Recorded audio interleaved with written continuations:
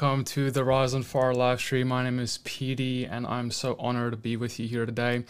Today is a special day. We're going to do the Q&As and we're going to talk about some controversial yet important topics. I really hope for this to be a balanced bunch of topics. We're going to talk about everything from casting out demons to speaking in tongues to, I got some questions on law versus grace, the works versus faith and all of that, conflict resolution, about grieving for loved ones who've passed away, and also about keeping the Sabbath. And there's even more if we get to them. We'll see what we get to. I'm excited to have you here and I'll see you in the show.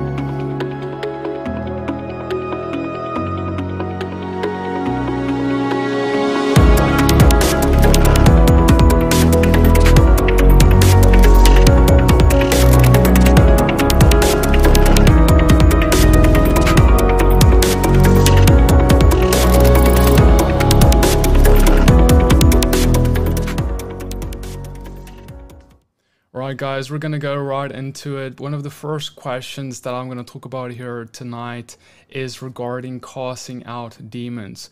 Before I touch on this one, I want to just let you know that we're doing this every Thursday at 7 p.m. Eastern time. And I want to say a big thank you to all our partners who make this possible. You can find out more how to become a partner to help us keep this going by going to riseonfire.com. Now, let's get back to casting out demons, right? So this question is such a good one. Is it possible to cast out demons from someone without actually being present with them? Okay, so my initial thoughts are, well, of course, because I've seen it. And then there's also a few biblical things that I want us to just think about as well that happened. First, I want to talk about what happened in scripture. You know, we see biblically Yeshua, Jesus, right? When he's busy casting out demons or dealing with demons in any way, what he does is you find him confronting demons very often. And what I mean is, it's almost a daily occurrence that he is actually getting face to face with someone who has a demon and he casts the demons out. And then we have another part of his ministry, his supernatural ministry, that is healing the sick. And with healing the sick, you'll see him oftentimes healing someone who's right in front of them. But then there's also times when he heals someone from a distance, from afar. For example, you can think about the centurion, right, who came and said, "My servant is sick." And as Yeshua's on the way there, he actually sends someone else and says, "Oh, you don't actually even have to come into my house. I'm not worthy of you. You just say the word and they'll be healed." And Yeshua said in Luke 7:9, when he heard this, he marveled, and turning to the crowd that followed, he said, "I tell you, not even in Israel have I found such faith." And long story short, when they got back to that house where that sick servant was, they were healed. All right, so we see now this idea is there that miracles can happen, of course, from across distance, and time and space is not a limit. But when we look at casting out demons specifically, though, it's almost as if though that confrontation is always there in Yeshua's ministry. We don't see the same thing necessarily happening with demons, but I think the reason, this is not like I'm not saying that demons can't be cast out remotely, because they can.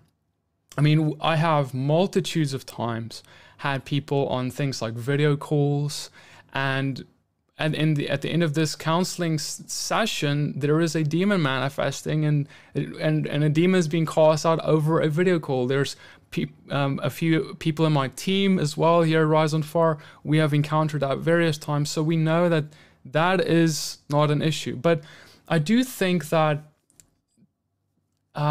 deliverance is usually going to look like some form of a confrontation with an entity. And when we think about prayer and this kind of not being in person with someone, praying for someone who is in bondage starts the process and aids the process of deliverance. But for some people, I have found that actual confrontation of that demon is necessary for that demon to leave, all right? And other times, it's not, okay?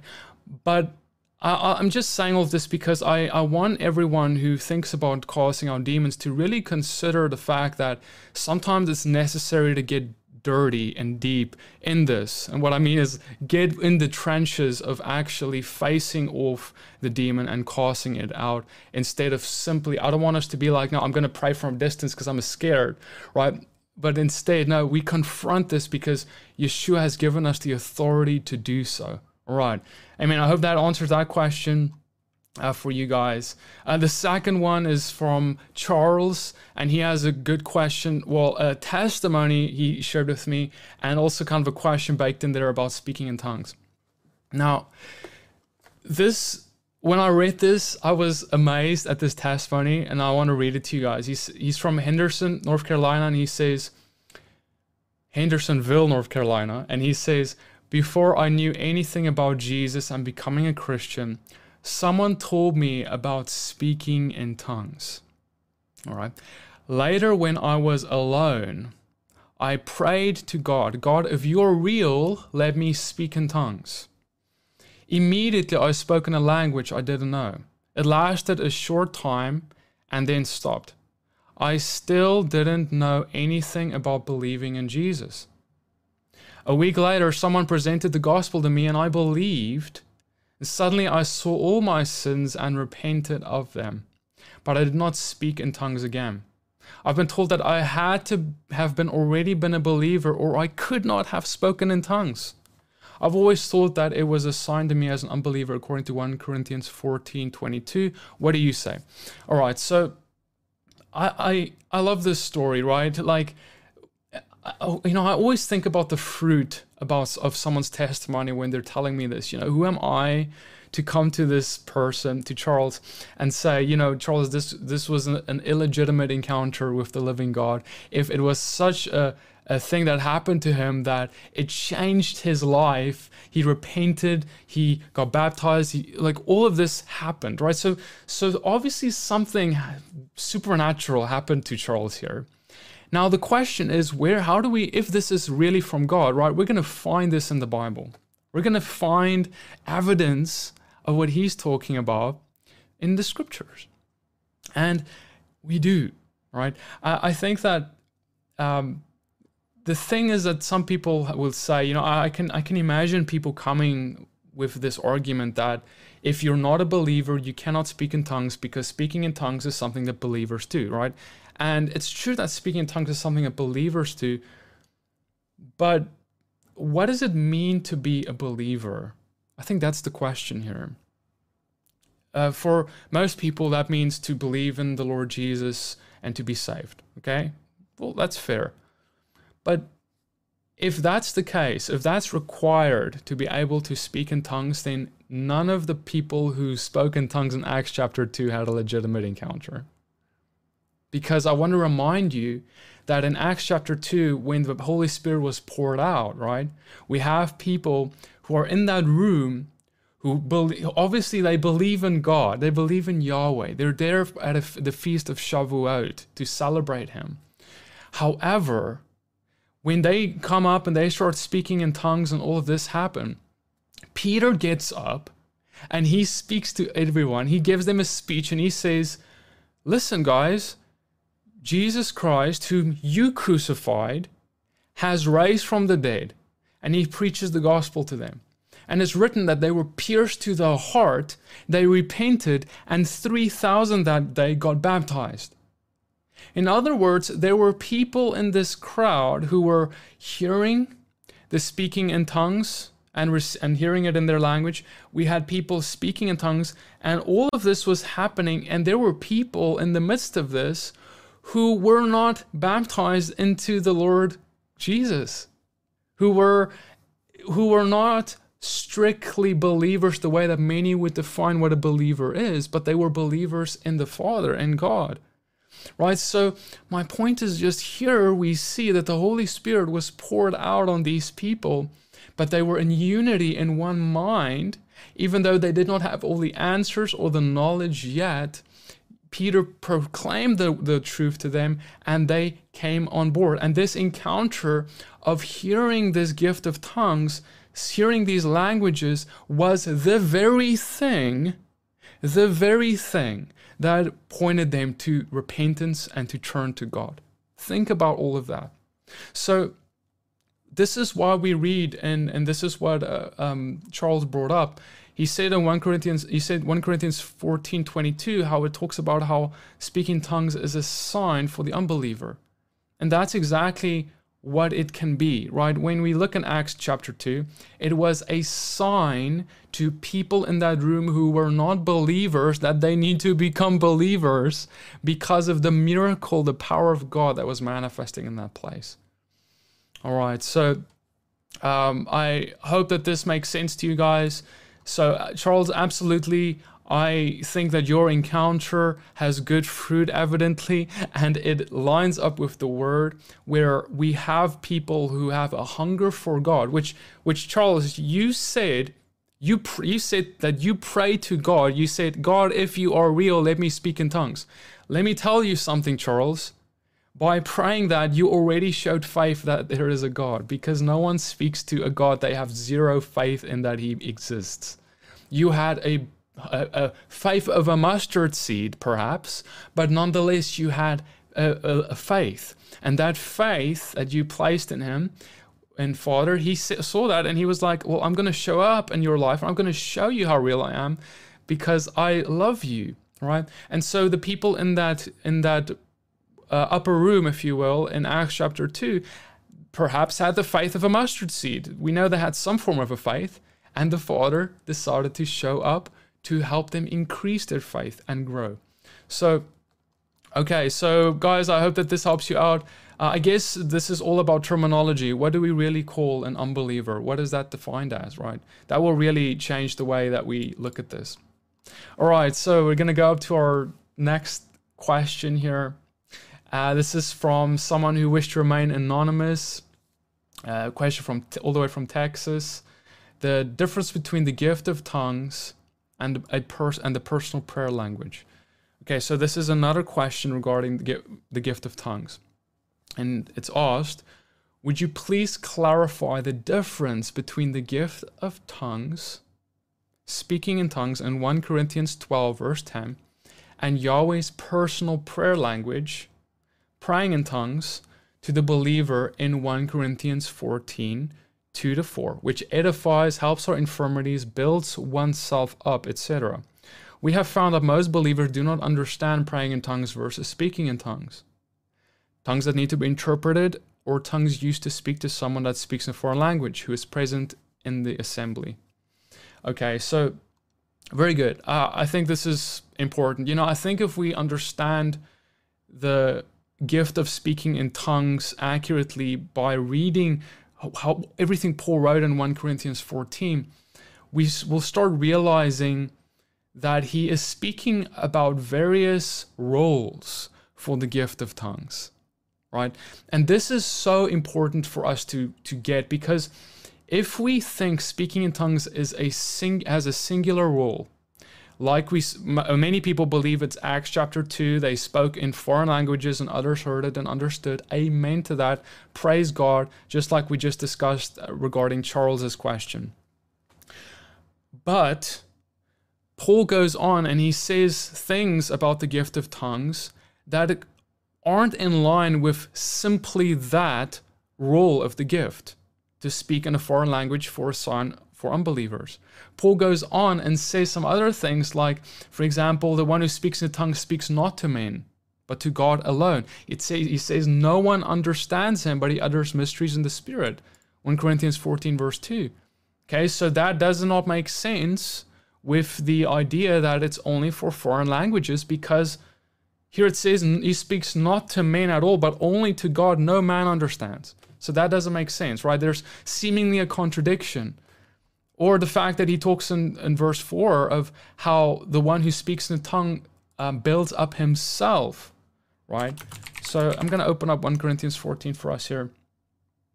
So we can just have a look at some of these to think about what is the difference here that we need to discover? So what we see is when we look at verse 2, okay, that's what I just said. He speaks not to men, but to God, okay? We see it says he builds up himself, right? He goes on and says in verse 15, if we go a little further, he says, what am I to do? I'll pray of my spirit, I'll pray of my mind, I'll sing praise of my spirit, I'll sing praise of my mind. And he goes on and says, if I pray in a tongue, my spirit prays, my mind is unfruitful. So we have these interesting observations Paul is making that when he prays in tongues, he's not speaking to men, but to God alone. He's speaking to build up himself spiritually. And he makes a distinction between praying in his spirit and praying with his mind. So we know that when he speaks in tongues, it's not to do with his mind. It's to do with building up speaking with his spirit, building up in his spirit. So we see that you can pray in tongues, pray in the spirit, and you can pray with your mind like we traditionally pray. So there's this difference there that we start seeing. And then, of course, like we've discussed earlier, we have this where tongues are a sign not for believers, but for unbelievers, while prophecy is a sign not for unbelievers, but for believers, right? When tongues become a sign for unbelievers, it's when someone like Charles, who was basically an unbeliever in the strict sense of the word, and he encountered God through this gift. Or someone hears someone else speak in their own native language, and they're like, how can you speak my language? You're a Galilean, like it was in Acts chapter 2. All right, and then so we have tongues as speaking in a foreign language for signs to unbelievers. We have the gift of tongues as a personal prayer language that builds up the individual, where he speaks not to men but to God. And then we have the gift of tongues to be interpreted. In other words, in a church setting, you'll have someone speak in tongues. There's someone who stands up and says, I can't speak that foreign language because this manifestation is not about a foreign language. Instead, God has given me the gift of interpretation, which is another spiritual gift to interpret this tongue supernaturally. And they will give an interpretation of this tongue to the church, which is typically a prophetic word that builds up the church. See, now it's not about building up the individual. It's not about speaking not to men, but to God alone. Now it's about speaking to men. It's about speaking to the assembly. It's even about giving a word like a prophecy where others can be built up by. And this is why Paul spends all this time in 1 Corinthians 14 talking about how to orderly do this gift. That if there is no interpreter, then just speak to yourself and God. In your personal prayer language, pray in tongues, yes, but don't speak loudly when there's no interpreter, because no one can then understand what you're saying, and that's just meant for you and the Father. See, he's trying to manage and bring order to how we should approach each of these different manifestations or roles of the gift of tongues. All right, guys, so I hope that makes sense. If you're really interested in this topic more, please go into my Speaking in Tongues series. There's a part 1 and a part 2, and another Q&A devoted to just speaking in tongues in that series, where I go verse by verse through all of this and discuss every angle possible regarding speaking in tongues. And it should answer any doubts you may still have about this, because today I know this is a complicated topic and we're just scratching the surface. All right, another question from the same person. Can praying in the Spirit be understood by the believer? Some believe that when one prays in their native language, it can be praying in the Spirit. But Paul said that when one prays in this or sings in the Spirit, one does not understand what he says, for the mind's unfruitful. Would you please address it? Okay, so like we've discussed earlier, let me see where that was. 1 Corinthians 14, verse 15. So he said, what am I to do? I'll pray with my spirit, and I'll pray with my mind also. I'll sing praise of my spirit, I'll sing with my mind also. So yes, like we've kind of discussed this, but there is a clear distinction he's drawing here. That praying in the Spirit is not praying with your mind. It's praying in a tongue, where he says that's where his spirit prays and his mind is unfruitful. But when we pray in English or whatever your native language is, your mind is very fruitful. You're speaking a language you understand. You're using your mind to lift up your praises to God. So when we look at it, we see he says, "My pray in a tongue, my spirit prays, my mind is unfruitful." So we see that's there. Sorry guys, I just noticed I didn't bring up the scripture for you. So there it is. I pray in a tongue. That's when the Spirit prays. So that's why he makes that distinction there, right? So yes, there's a distinction, and this makes a lot of sense when you understand speaking in tongues, because when you speak in tongues, your mind is bypassed. Your mind is basically like out of the picture. So the Spirit is moving the mouth, speaking through the person, and speaking words that the mind cannot speak. In other words, when you do not have words to say, you don't know what to pray, you're praying from your soul. The Spirit makes intercession for you in a way that your mind cannot go. In fact, I have even seen in deliverance, right? When we are speaking, casting out demons, right? And we're not sure what the bondage is. We're not sure what the blockage is. Why is this demon? What foothold does it have in this person's life that it doesn't want to leave, right? And then speaking in tongues has sometimes opened up that revelation, and it has caused that demon to leave. Or I have seen speaking in tongues be something that I have done before, and then I've received a vision or I've received a word, right? So there's this role that it can play in the life of a believer in a personal way, as well as in a public way. And when we read what Paul said in 1 Corinthians 14, we can understand how we should balance those things. All right, cool. So I'm going to go into our next question here. Hey guys, I hope you're enjoying this. Thank you so much for sticking it through with us and being here with us. I really hope this blesses you. So the next one is from Brittany, and this is a question regarding law and grace. And she asks this: I've watched your videos on law and grace, but something is still very hard for me to understand or accept. How do we obey the law while also accepting that we are saved by grace? It feels so contradicting and is hard for me to make sense of. Yeah, all right. So this is, guys, I think we can all say that this is something we have had to struggle through, think through, consider, but let me break this down for you. When you are in your parents' house, right?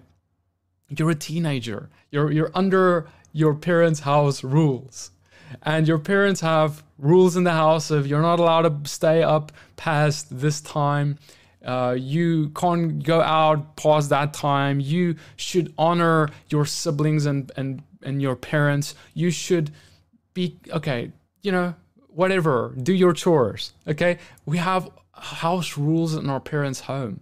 Now, if you came to your parents and you said, hey, mom, dad, I don't like these rules because I feel like it's coming in between our relationship, because I feel like that I need to do them to gain your approval, to be loved by you. Right? What would your parents say? They would say, well, child, we're not asking you to do these things, the things that we say, because that's how you get us to love you. We love you. You cannot change that. You can never take that away. You can never do anything to take that away. And we will not ever put you out of the house by you making a mistake here or there, breaking a house rule here or there. We will have mercy and grace. We may talk to you about it. We may convict you about it, but we will have mercy because we love you, right? So in the same way, when our Father comes to us, he says, hey, I love you. You have salvation because you are my son, my daughter. I died on the cross for you. But now that we are in this relationship, there are house rules that I want to lay out for you in my house. In my house, you will not murder. You will not gossip.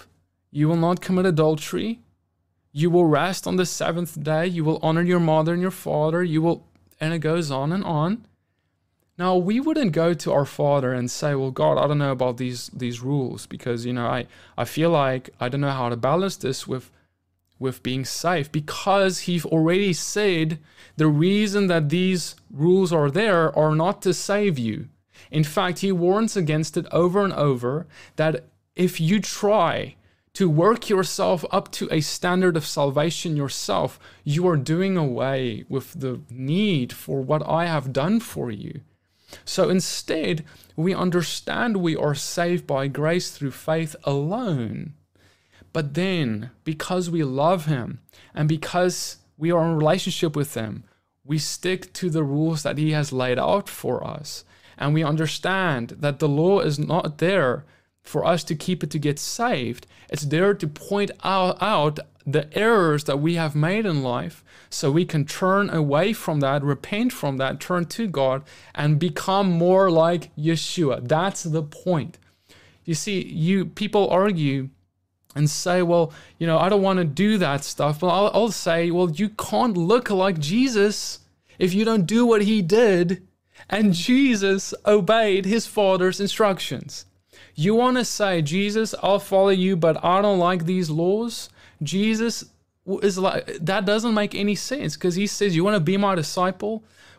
He says 1 John 2 verse 6, whoever says he abides in me ought to walk in the same way that He walks. So if He did a certain thing, like keep His Father's commandments, I do the same because I am saved. All right, Brittany, so I want you to think about it this way, that we are saved by grace. That doesn't change. But then our change of life, when we have a real encounter with God, our works change, and we have evidence of our true faith that starts manifesting in our life. And this does not mean that we're perfect, and we will make many mistakes. That's a guarantee, just like you will make mistakes in your own parents' house. But they have mercy and grace on you, and that's what the Father has. Even more, mercy and grace on you. He forgives you. But if you have rebellion, and you say, well, God, I refuse to obey anything that you have laid out for me. God, I want to go my own way, do my own thing. You will be like the prodigal son who leaves his father's house, goes to dwell with the pigs, right? And then you, out of that rebellion, voluntarily leaves His presence, like Adam and Eve voluntarily, by their own decisions, left His presence because of what? The breaking of the law that they did out of rebellion. Now, when Yeshua comes back, right, he is setting up a kingdom that is going to be a kingdom that is lawful. And His people, He says He's going to set up as rulers who's going to rule alongside Him. And so we need to understand what is righteousness, what is holiness, how do we live? And that's how He lived, and that's what we do. So if you're questioning what am I talking about, really the bottom line is all I'm talking about is walking like Jesus. That's it. If you're confused, we look to Christ. He is the example. And it is by the power of the Holy Spirit that He has sent for us that He empowers us to actually be more like Him. All right. Cool, guys. I hope that blesses you. Brittany, I hope that makes sense to you. If it doesn't, hey, write me in. I'd love to explain further. Okay. Will Warren posted the next question regarding this topic. Thank you so much, Will, for your question as well. It's also regarding salvation and works and faith and all of that. Okay, he says that I said in a video, and he quotes me, in conclusion, obeying God's law is not our means of salvation, it's rather our willing and grateful response to our salvation already received. It is how we say thank you to God for that salvation. It's by showing to Him that we want to walk like Him, we want to walk like Jesus did, we want to walk in holiness. And when we walk in holiness, that's what He delights in. Okay, that's what I said at some point in a video. And he says, so I have two questions. Do you agree with your previous statement above? And I would say, yes, I do. There's obviously a lot more context to that, but I agree with that. And then he said, if you answered yes to question 1, what is your interpretation of James chapter 2? Okay, so good question, right? So James chapter 2, let's read that. James 2, and I'm going to assume that Will is talking about verse 14, where he talks about James talks about faith and works, right? So, okay, let's read this. It says, let's just read a few verses. Verse 14. What good is it, my brothers, if someone says he has faith but does not have works? Can that faith save him? If a brother or sister is poorly clothed and lacking in daily food, and one of you says to them, go in peace, be warmed and filled, without giving them the things needed for the body, what good is that? So also, faith by itself, if it does not have works, is dead. But if someone will say, you have faith and I have works, show me your faith apart from your works, and I'll show you my faith by my works. Okay. All right, so this is a brilliant question. And this is something that a lot of people, I think, have wrestled with and do wrestle with, is how do we reconcile what James is saying regarding the importance of works and then this idea of being saved by faith alone? Is that not a contradictory idea, right? But now what we see is that James is writing to a people who is struggling with this idea themselves, who may be lingering on the idea that Paul is meaning, and all the other writers who talk about this is meaning that, oh, well, do works not matter? Or people who are hypocrites who believe in Christ but think, well, Jesus died for my sins, so you know what I do doesn't matter anymore. He died for me to sin more. But he didn't, right? He didn't just die for you so you can go on the way you lived before. He died for you to change the way you live. And that license to sin is not there. So when you think about it now, just practically speaking, if Christ comes and dies for you and you're saved by believing in him alone, amen, end of story, yet you go and you live like the devil, you are trampling underfoot the Son of God. You are basically saying, well, Christ, thank you, you died for me, but I'm going to do all the things that put you on the cross over and over and over and over again out of rebellion, not caring. And that's not a true believer. I would argue that faith that has been shown or said to have been there is non-existent and is a false faith. And that's where James is really addressing is, what is faith truly? True faith is when you have a changed life. You believe in Yeshua. That means you believe in what he said. You believe in what he's done. You believe in what he told you to do. And that true faith will naturally, with the empowering of the Holy Spirit, come and bring about a sanctification process. In other words, you start living differently. And if you're a Christian and you don't live different from the way you lived before you were a believer, you're not a believer, right? So the true evidence of our faith is good works, is what James is basically saying. You show me your faith without your works, I'll show you my faith by my works, because my works is the evidence of my faith. Is the works the mechanism by which we are saved? Is what you do, how perfect you try and be, the mechanism that saves you? No. You're saved by faith. But the outward expression of that faith is changing works that look more and more like Yeshua every day. And where we fall short, he picks us up. All right. And let me just read here Acts 16:30 for you guys before I just move on. He said this. Then he brought them out and said, sirs, what must I do to be saved? Right? And it says, and believe in the Lord Jesus and you'll be saved, you and your household. And he took them that same hour of the night and washed their wounds, and he was baptized at once, he and his family. Right? So this belief is there. They get baptized. What does baptism mean? Automatically, when we talk about baptism, we're talking about repentance. Peter said, rise, repent, and be baptized. So when you get baptized, you repent. That means that repentance that means turning away from bad works towards good works is a part of baptism and part of coming to Christ. So if that doesn't work, you never came. If you don't have changing works, you never came to Christ. You only had a profession that was not real. All right. Cool, guys. So I hope that helps. I hope that makes sense to you. Right. We're going to go on to the next question. Conflict resolution according to Matthew 18. Also an anonymous, someone who preferred to remain anonymous. how do we deal with others concerning Matthew 18? How do I deal with when there is conflict? Please explain Matthew 18 regarding this. Okay, so I love this, what Yeshua said regarding how do we deal with conflict, because it's such a step-by-step, 3-step process. And I really wish more people simply applied this, because it would avoid so much disunity that we have in the body. All right, so let's read it. If your brother sins against you, okay, someone hurts you, someone says something, someone does something, go and tell him his fault between you and him alone. Ooh, this is a hard one, guys. This is a hard one, isn't it, right? What do we want to do? What does our flesh want to do? We want to go run to everyone, go run to our church, go run to Facebook, make a status. Guys, look at what this guy did to me. He spoke behind my back. He backstabbed me. He did this and that, whatever. You can have true things that this guy's really done against you, right? But Yeshua, Jesus says, if he sins, you go to him alone. If he listens to you, you have gained your brother. End of story.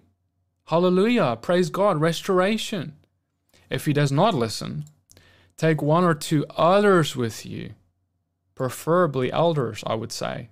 People who are mature in faith, people who you can trust, maybe even someone that person can trust, if that's possible. There's someone that you trust and they trust, and it's a neutral party that can come and really sit in the middle here and try and help you guys bring restoration.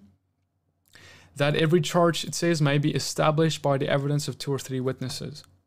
Okay, so these people are actually now listening to both sides and weighing evidence and having a talk with everyone, these witnesses, to see if this can be resolved.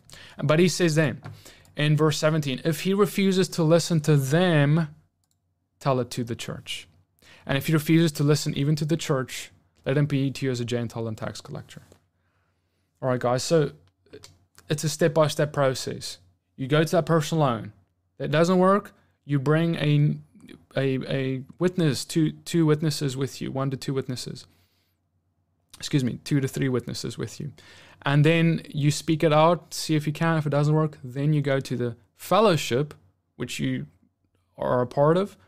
And if the fellowship speaks to them and they still don't want to bring about restoration, then they will be put out. But see, what this does is it involves more and more people slowly.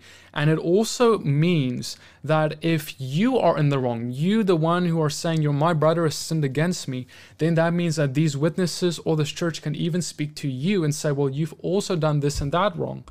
Because see, a lot of times people don't want to go through this process because they are guilty themselves in another way and they don't want to face that accountability. So instead, they take things into their own hands. They just go public from day one as the first step. But that is immature. And once you have done that, you have sinned, you have gossiped, and you have not followed the correct protocol. So then the people who hear you should not be taking your accusations seriously, even if they are real, because you haven't followed protocol. The only thing that I would say that is in this that would be an exception is if there is abuse, if there is if someone is in danger, physical danger. No, we're not going to go to that person alone and speak to them. If that person is in a physical danger to you, you will immediately involve whoever is needed to bring restoration or accountability to this person if they have wronged you, all right, including the justice system if that's necessary. All right, guys. Second question regarding grief for a loved one. How do we deal with the grief of a loved one? The scriptures say to let the dead bury the dead. Can you explain these scriptures? All right.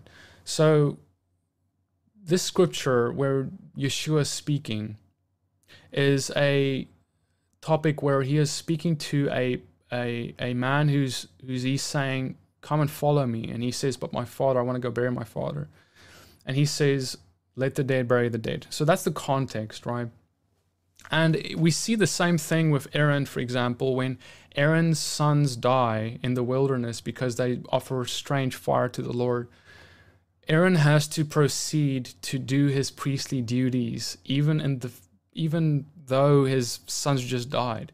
He could not stop and really mourn for them. This is just a picture of how when we have the kingdom of God in front of us and a purpose laid out in front of us, even though we have a situation now where there is, say, someone who is close to us who has passed away, that should not keep us from our kingdom purpose, being effective in God's kingdom.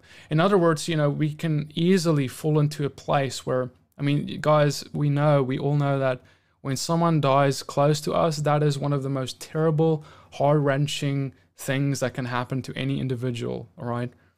And so when that happens, it's easy for us to get into a cycle of depression, anxiety, fear, stress, and become paralyzed for God's kingdom.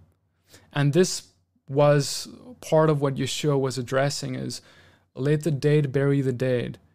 Your father, he has passed away. There are people alive right now who needs to be reached. If someone is dead, they are dead, and there is nothing left to do for them. That is that, right? But there are people who are breathing, who are alive today, who needs to be reached with the gospel. And that's what Yeshua was all about, is reaching those who are breathing, living. That's what his ministry was, and that's what the disciples did. The Great Commission was to reach the nations with the gospel so that they can escape death, not for them to be so preoccupied with death that they get disillusioned and forget about what the mission is, and that is to save people from eternal death. All right. So Ecclesiastes 3 verse 4 says, there's a time to weep, there's a time to laugh, a time to mourn, a time to dance.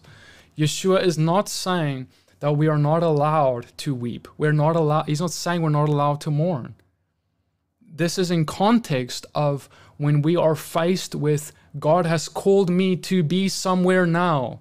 Like Yeshua was saying, you follow me today, now, come. We have a mission on our hands to do.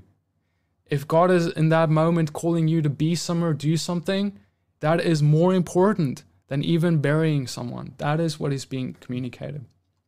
Okay, so Yeshua wants us to mourn. If we have someone we have to mourn over, he even tells us to mourn with those who are mourning. So mourning is a natural thing that he allows us, and believers are allowed to have. But we have hope in the resurrection, so we don't mourn like the world mourns. Okay, another follow-up question: how to deal with death, and if a loved one was not a believer, what happens to them? There's been lots of conflicting information. What does the Bible say? Okay, so this is, I'll be honest, guys, this is a hard one for me to answer, just because of how it's like, wow, this is such a, I don't even know, like, that situation, right? If you're not sure about this loved one, it's so terrible, right? But what I'll say is this, is that when I personally would never try and make the judgment over someone's life of where they are going.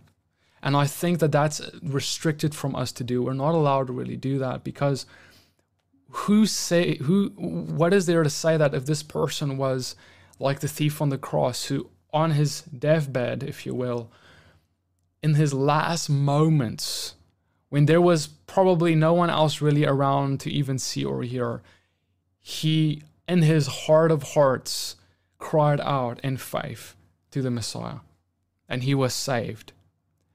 So how can I say this or that person is going this or that place? We will find out at the day of judgment, where we will figure out whether we have atonement or not, based off whether we did put faith in him or not. So this person asked for scripture, and I'll just read for us here, Hebrews 9:27.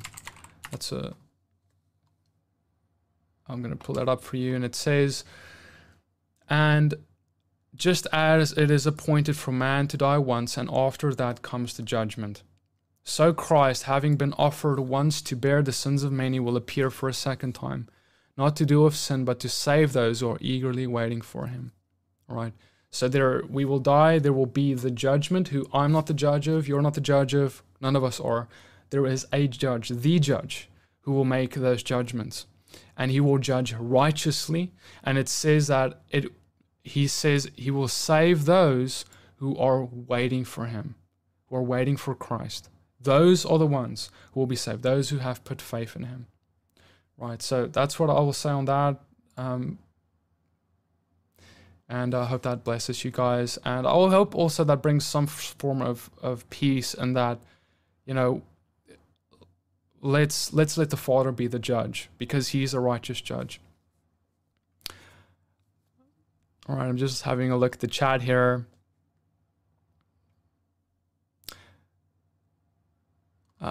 Just checking you guys. If you guys have any questions, by the way, in the chat, you just send them in. I'd love to hear anything you have to offer in terms of questions.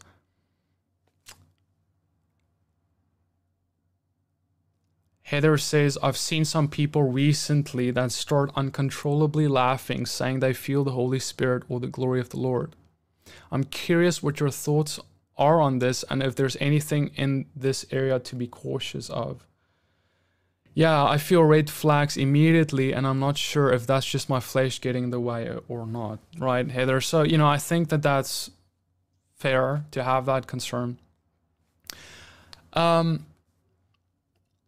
You know, it's really difficult for me to make this judgment without seeing the situation, without seeing what is manifesting here, what is happening. What is this situation? Is this a situation where, you know, I have seen situations where a church comes together, the pastor gets up, starts laughing uncontrollably. Next Sunday, pastor gets up, laughs uncontrollably. Next Sunday, pastor gets up, laughs uncontrollably. And that's what the service is.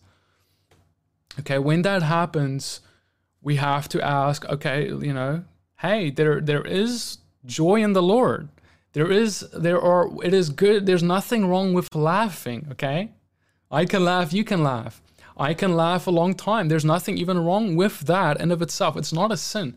But if we are laughing and there is no order in a service, in other words, what we have is the preaching of the word of God is non-existent. We do not have prayer going forward. We do not have spiritual gifts being exercised.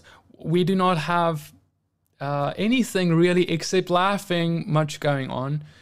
Then that church service is being compromised. That service is not orderly anymore. So I'm less concerned about, you know, again, you know, it's hard. I can't judge because I haven't seen what you're talking about. But is it a sin to laugh in a church? No, it's not a sin to laugh in church. But is it getting in the way of what the Lord wants to do? And is it a move of the Spirit if the word of God isn't being preached and people are laughing instead? You know, I don't know. I think that the Father is a God of order. We see, for example, Paul talking about even speaking in tongues, right? Which is something that's probably in a similar way, right? Something that if we just speak in a tongue, right, and then there's no interpretation, that doesn't bring edification to the church. In other words, that is not orderly, Paul writes, and that person should not speak in tongues loudly and if there's no interpreter. So if people are all laughing, it's the same idea. There is no edification that is happening in a church if there's just laughing, but no edification. So that's how I would answer it. I think that's a safe way of answering it without making hard, fast rules, because we can get dogmatic about these things. But if we are getting in a place where order is lost, and that is, I think, really the line that we can start drawing here. All right. Brent asks, how do I receive the gift of tongues? Just simply ask the Father. All right, Brent. I mean, good question. You know, Brent is in the live chat asking that, and I think that that's what I did, right? I did not know anything about the gift. I did not see the gift around me being exercised. I wasn't in a church that did that. I grew up Dutch Reformed, so right. But I read it in my Bible. That's the only reference I really had. And when I had that reference, I was like, Lord, I don't really know what this is, but except for what it says. But I had this hunger in my heart, man. Like, just like, wow, I want to do this. I don't know what it is, but it's. And in one night, I was just praying, in my secret place with the Lord, and I just had the Father with his still small voice speak to me, and just say, "You have it. Open your mouth and speak." And I just had this. I don't know, but just this welling up of words that was not a language that I knew, and I started speaking. And I remember it was the most amazing thing, because I spoke for like an hour in this straight. It was so edifying. I never experienced that before. My spirit felt built up, and I'll be honest, I was in a way kind of like, wow, what just happened to me? I remember I texted my friend. I was like, I don't know what just happened to me. Is this like, what is this? Right?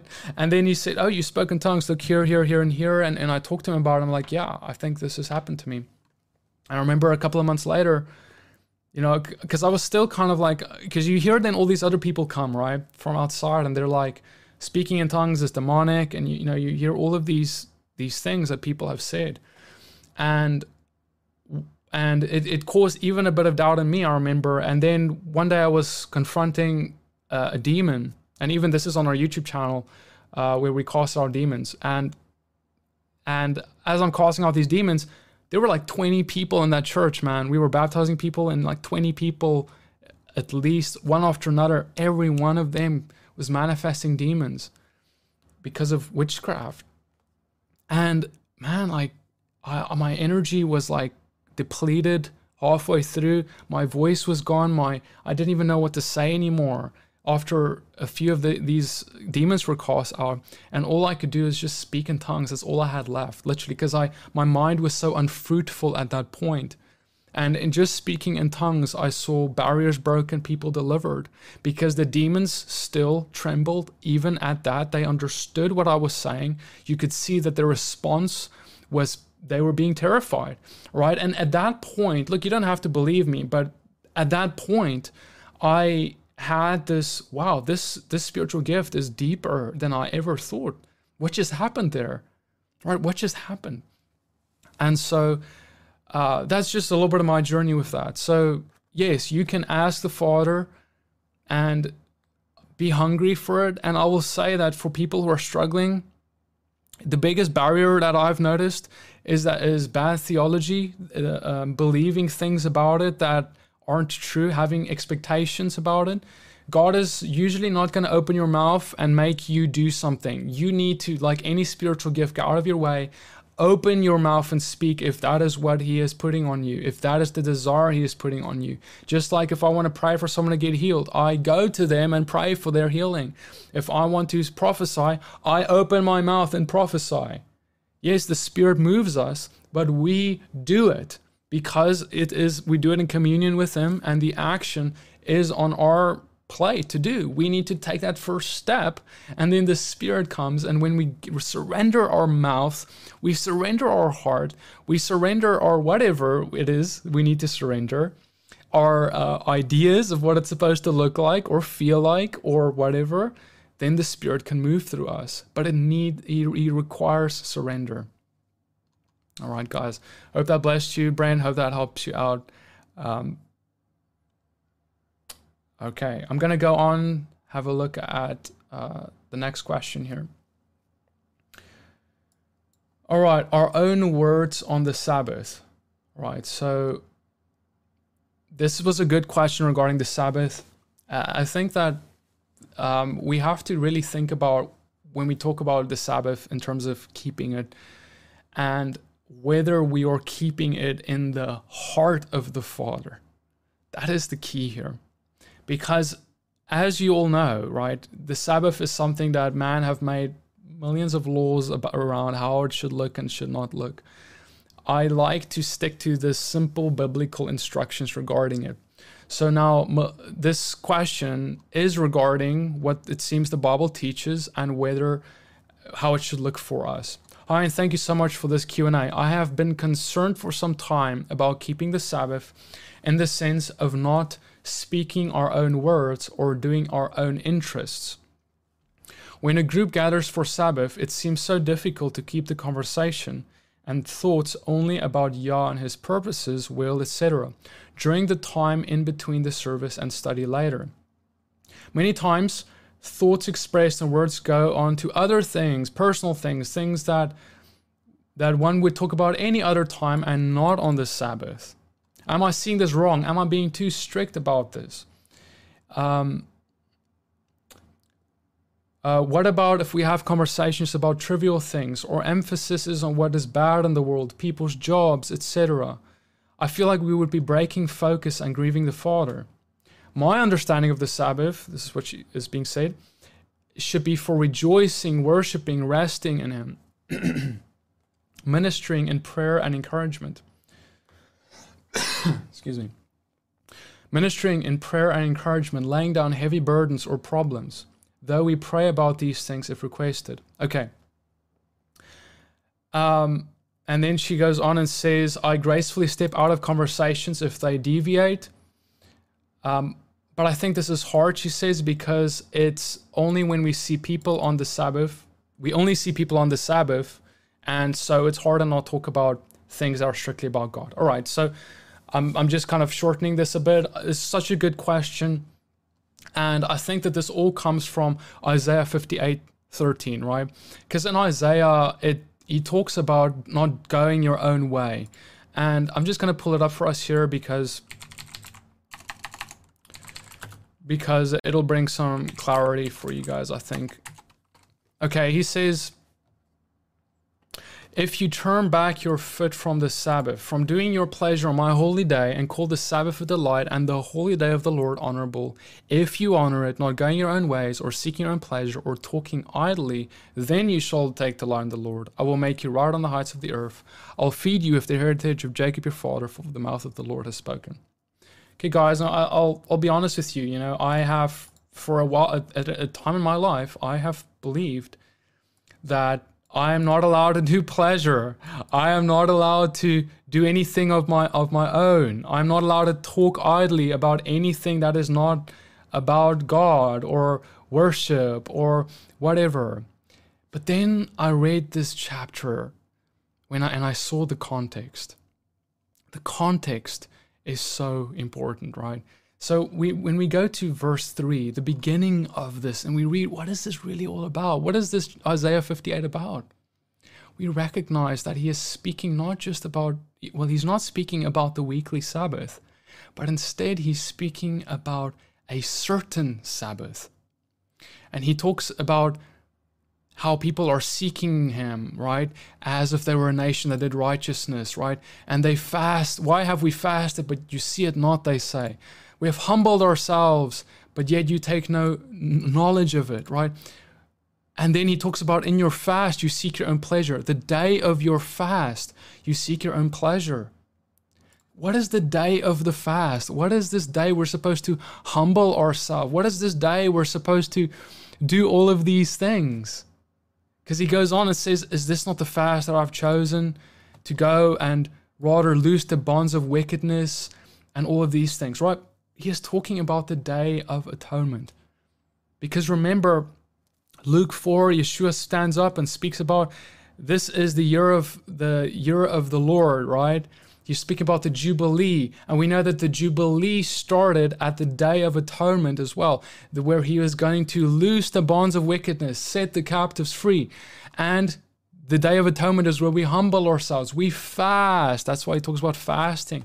And the Day of Atonement is a high Sabbath. Okay, so this chapter is about the high Sabbath of the Day of Atonement, where on the Day of Atonement, we are supposed to not do any pleasure. He actually, as it says, that you should be afflicting your soul is what the Day of Atonement commandment is. This is the one day of the year that God actually says, afflict your soul. Don't do pleasure, right? Honor it. Don't do your own ways. Don't talk idly. So he is speaking about the high Sabbath of the Day of Atonement in Isaiah 58. And so it wouldn't be correct to take this and apply it to every Sabbath, because in that case, we would have to fast as well. We would have to do all of these other things in this chapter. But no, he's speaking about a certain day. And so to answer your question, are we allowed to speak about anything except God and Bible on Sabbath? So I think that this is a situation about balance. I think that God wants us definitely to focus on him, to focus on prayer and fellowship and worship and speaking about him and his ways and praying for one another, all this stuff, right? Amen to that. I think that should be focus. However, does this mean that on the Sabbath I'm not allowed to do anything pleasurable? Does it mean I'm not allowed to go out and speak to someone about anything else that's not related to God? We are allowed to do things that are pleasurable to us. Where if you like fishing, and that's the way that you can delight in the Lord and spend time with him and speak to him, and that's pleasure to you, that's all right. We're just not allowed to labor on this day, right? And if you see your friends only on once a week on the Sabbath, and that's the only day you're going to really be able to speak to them, yeah, it's okay to speak to them about other things too, because fellowship is about fellowshipping in the Lord, but it's also about relating with people, right? It's, relating is being human. It's speaking to someone about interests. It's about connecting with people. And we connect with people primarily regarding our faith, but also in other areas. That's how friendships are built. Right? So it's totally fine, in my opinion, and what I think that the scriptures say, to have pleasure on this day, to talk about other things, just because I do not see the Bible making a restriction surrounding it, so I will make no restriction surrounding it. And if we are in a situation where we are in a group of people who speak about everything but God on the Sabbath, who are out of balance in this way, certainly, then it is fine. I think it would be good to bring up the Father into that conversation and speak about him. And, I wouldn't just step away. I would actually try and introduce him to the conversation. So, guys, I hope that helps answer your question. I see the Sabbath as a blessing, something that's supposed to be something we can delight in. And when it gets to the Day of Atonement, that's the one day that the Sabbath is going to look very different. Amen. Totally true. But for the weekly Sabbath, delight in the Lord, have fellowship with people, have a good time. Amen. All right. So, guys, I hope that blessed you. I see a question from Marshall. Marshall, thank you so much for that super chat. I really appreciate that. He said, what should someone with diabetes do during Yom Kippur? Right, so when it comes to situations where people have a health issue, same goes, I guess, for just the Day of Atonement, right? We just talked about fasting, and some people absolutely cannot fast because of whatever reason, health reasons, maybe your health doesn't allow that with you. And if that's really something that you feel convicted about that you cannot do because of your health, or if there's something, if any of the other feasts that is restricting you, then I believe that the Father has grace and he has mercy on us. I really think that that's fine. It is not a, if there's something that you can fast, that is not food. If there is something else you can do instead, I think that would be great, right? If there is something that is holding a hold on you in your life, like social media or your phone, because we're enslaved to this thing, brothers and sisters, these days. whatever it is, and by the way, I think this goes for everyone, if there is something that you need to fast, then fast that, right? So if you've got diabetes and that's you, I would recommend that. I think that the Father has mercy and grace, and I would pray into the Lord for healing. I would pray into the Lord for freedom from that, for one day to be able to keep the Day of Atonement with everyone in the way of fasting too. I would definitely consider praying into that. I have seen amazing things, brothers and sisters, and I never take that and say that's too hard for the Lord. Amen, amen. All right, guys. Thank you so much for joining me in the chat today and the live stream. I really hope that this has blessed you guys. I'm gonna do one more here before we end the chat or end the stream. So this one is regarding graven images, right? And I think this is a huge one, right? I've in my emails, I have had this question come up so many times. Okay, and this issue of, well, what is a graven image? Is it a cross? And what should we not have in our house? Hi, I've been trying to understand what is considered a graven image. I feel uncomfortable seeing actors portraying Jesus as well as false images of him as well. Does this fall in line when God said that we are not to have any graven images? Also, is the cross a violation? The Israelites used a golden calf to honor God, but it was still against his law. Many people say that the cross is to honor Christ, but is it still wrong? Thank you. Guys, I'm going to tell you with this one, I'm going to get in trouble, am I not? No matter what I say, I'm going to get in trouble with this with someone out there. But I'm going to share with you guys because I believe that the word is clear on this, right? I think that, let me pull up the word, right? Let's just read it, right? Exodus 20 speaks about this. There's a few places in the word where God commands regarding graven images, right? And every single time he does, he speaks in context of something we need to recognize. And it is regarding worshiping other gods. You shall have no other gods before me, he says. You shall not make for yourself a carved image or any likeness of anything in the heaven above and the earth beneath or that's in the water under the earth. You shall not bow down to them or serve them, for I, the Lord, am a jealous God, visiting the iniquity of the fathers on the children to the third and fourth generation, to those who hate me. Okay, so we see that. Let's look at another, just one more, just to drive this home. Leviticus 26, verse 1.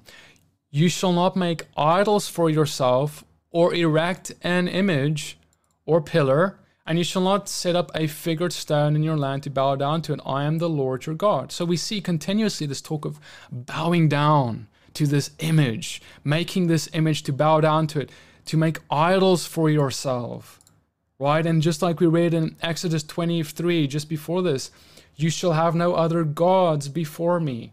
That is really the context of all of this. So clearly we can establish that this all is about idol worship, worshiping other gods. That's why God says, I'm a jealous God.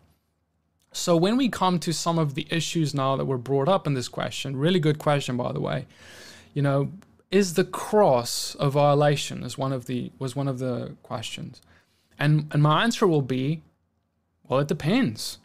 Does it fall into what the scriptures tell us not to do? Are we bowing down to it? Has it become an idol to us? Are we bringing worship to this thing? Now, some people do. Some people have erected massive crosses with a statue of Jesus on it, and they have bowed down, they have kissed his feet, they have prayed to the statue or through the statue to God. And that, I will say, is not right, because we are doing everything that the scriptures are telling us not to do. We are seeing this graven image as an idol in that case. But now, is the cross as a symbol in of itself evil? No. It is a symbol of the crucifixion. Now, you can have a preference to like it or not like it. You have the freedom in that. But is it evil? Am I going to condemn someone who has a necklace and that's a way that they like to show their faith? They're not bowing down to it. They haven't erected it as an image to worship God through. And, so that's different. That's a different situation. So it depends. Are we worshiping God through this thing? Because like it was mentioned in the question, the golden calf. The golden calf's problem was that it was an erection of a statue that was a representation of Yahweh. Aaron got up there and said, look, guys, this is the God who brought you out of Egypt. So this is Yahweh, basically, he was saying. And he said, this is the Lord. He said that this is Yahweh. So he was creating this statue as the way that they can worship, bow down to, worship God through, etc. And falls into the same issue here. That was wrong, because he does not want us to worship him through anything. He wants us to come to him through Yeshua, that we pray to Yeshua, and that's the way to the heart of the Father. That is it. No other thing is going to do that for us. And that's the way of the pagans, so we don't do it that way. So the question lastly also considered actors, people who play in movies, right? Who play as Jesus in a biblical film. Is that wrong? Is that the same? Is that a graven image, right? Now, what is happening in a film is we have someone who are representing, who are coming forward and telling a story. They're trying to spread the gospel. Typically, they're trying to tell the story of the gospel.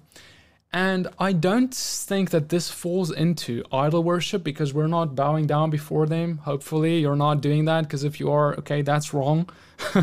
I guess arguably some people do worship actors. So in that case, if that's happening, that's wrong. But if we're just talking about someone who is playing in a film to communicate the gospel message, we're not worshiping them. They're not an idol we are worshiping God through. Right? We're not bowing down to them or any of that. They are now playing Jesus, perhaps, and if they represent him wrongly, that would be wrong too, right? If they play him in a way that is not in line with the scriptures, that is wrong. But I want to submit to you something. Are we not all supposed to be playing the role of Christ? Are we not his hands and feet on the earth? Are we not supposed to be this when people look at us, they see him? And this is simply what I'm saying is we are a witness of him. And this is radically different from being a graven image that is being worshipped. You see, an actor is not a graven image being worshipped, hopefully. They are simply a messenger that communicates the gospel. So I don't see anything wrong with movies if they are good, if they are giving the gospel message clearly and in line with our scripture says. I think that it has actually brought people to him. I think it has blessed people. Are they perfect? No, they're not perfect, and I'm not perfect either. So if I want to condemn an actor, I need to also look at my own life, right? I have to be like, have I acted out my Christian life perfectly at all times? No, I haven't. So there's that. So, but that's what I would say on that. I think that there is a lot to speak about regarding actors, but I don't think regarding the issue of graven images as in Exodus chapter 20 or Leviticus 26 is connected to actors playing in movies. All right, guys. I hope that this has blessed you guys. And I see Linda says, wow, this brings clarity on Isaiah scripture and heart of the Sabbath. Thank you so very much. Saul to Paul said, what the Son has set free is free indeed. Amen. Amen. All right. And you know what? I'm just going to end this off, guys, with just a prayer for all of you who's joined me today. Thank you so much for joining me. Father, I just pray you would bless and keep everyone, shine your face upon them. Lift up your countenance upon them. Give them your shalom. Give them your mercy. And Father, I pray for healing over everyone right now, Lord. Thank you for freedom from pain. Lord, I thank you for freedom from sickness. Thank you for freedom from diabetes. Amen. Hallelujah. God, I thank you, Lord, for healing diabetes in the chat today, Lord. I pray, Lord, you would come, Lord, and cleanse their blood, Lord. Let their body, the organs and everything function perfectly well. I thank you for complete restoration. In the name of Yeshua, Father. Amen. And Lord, I pray for everyone suffering. Lord, we lift up our burdens to you. In the name of Yeshua, Lord, I thank you, Lord, for freedom. I thank you, Lord, for carrying our burdens. And Father, we thank you, Lord, that you've not given us a spirit of fear, but power, love, and a sound mind. Hallelujah, guys. If this has blessed you, please consider partnering with us. It allows me to continue to do this every week. Remember, every Thursday at night at 7 p.m. Eastern Time, you'll find me here. I thank you. Many, many blessings and shalom.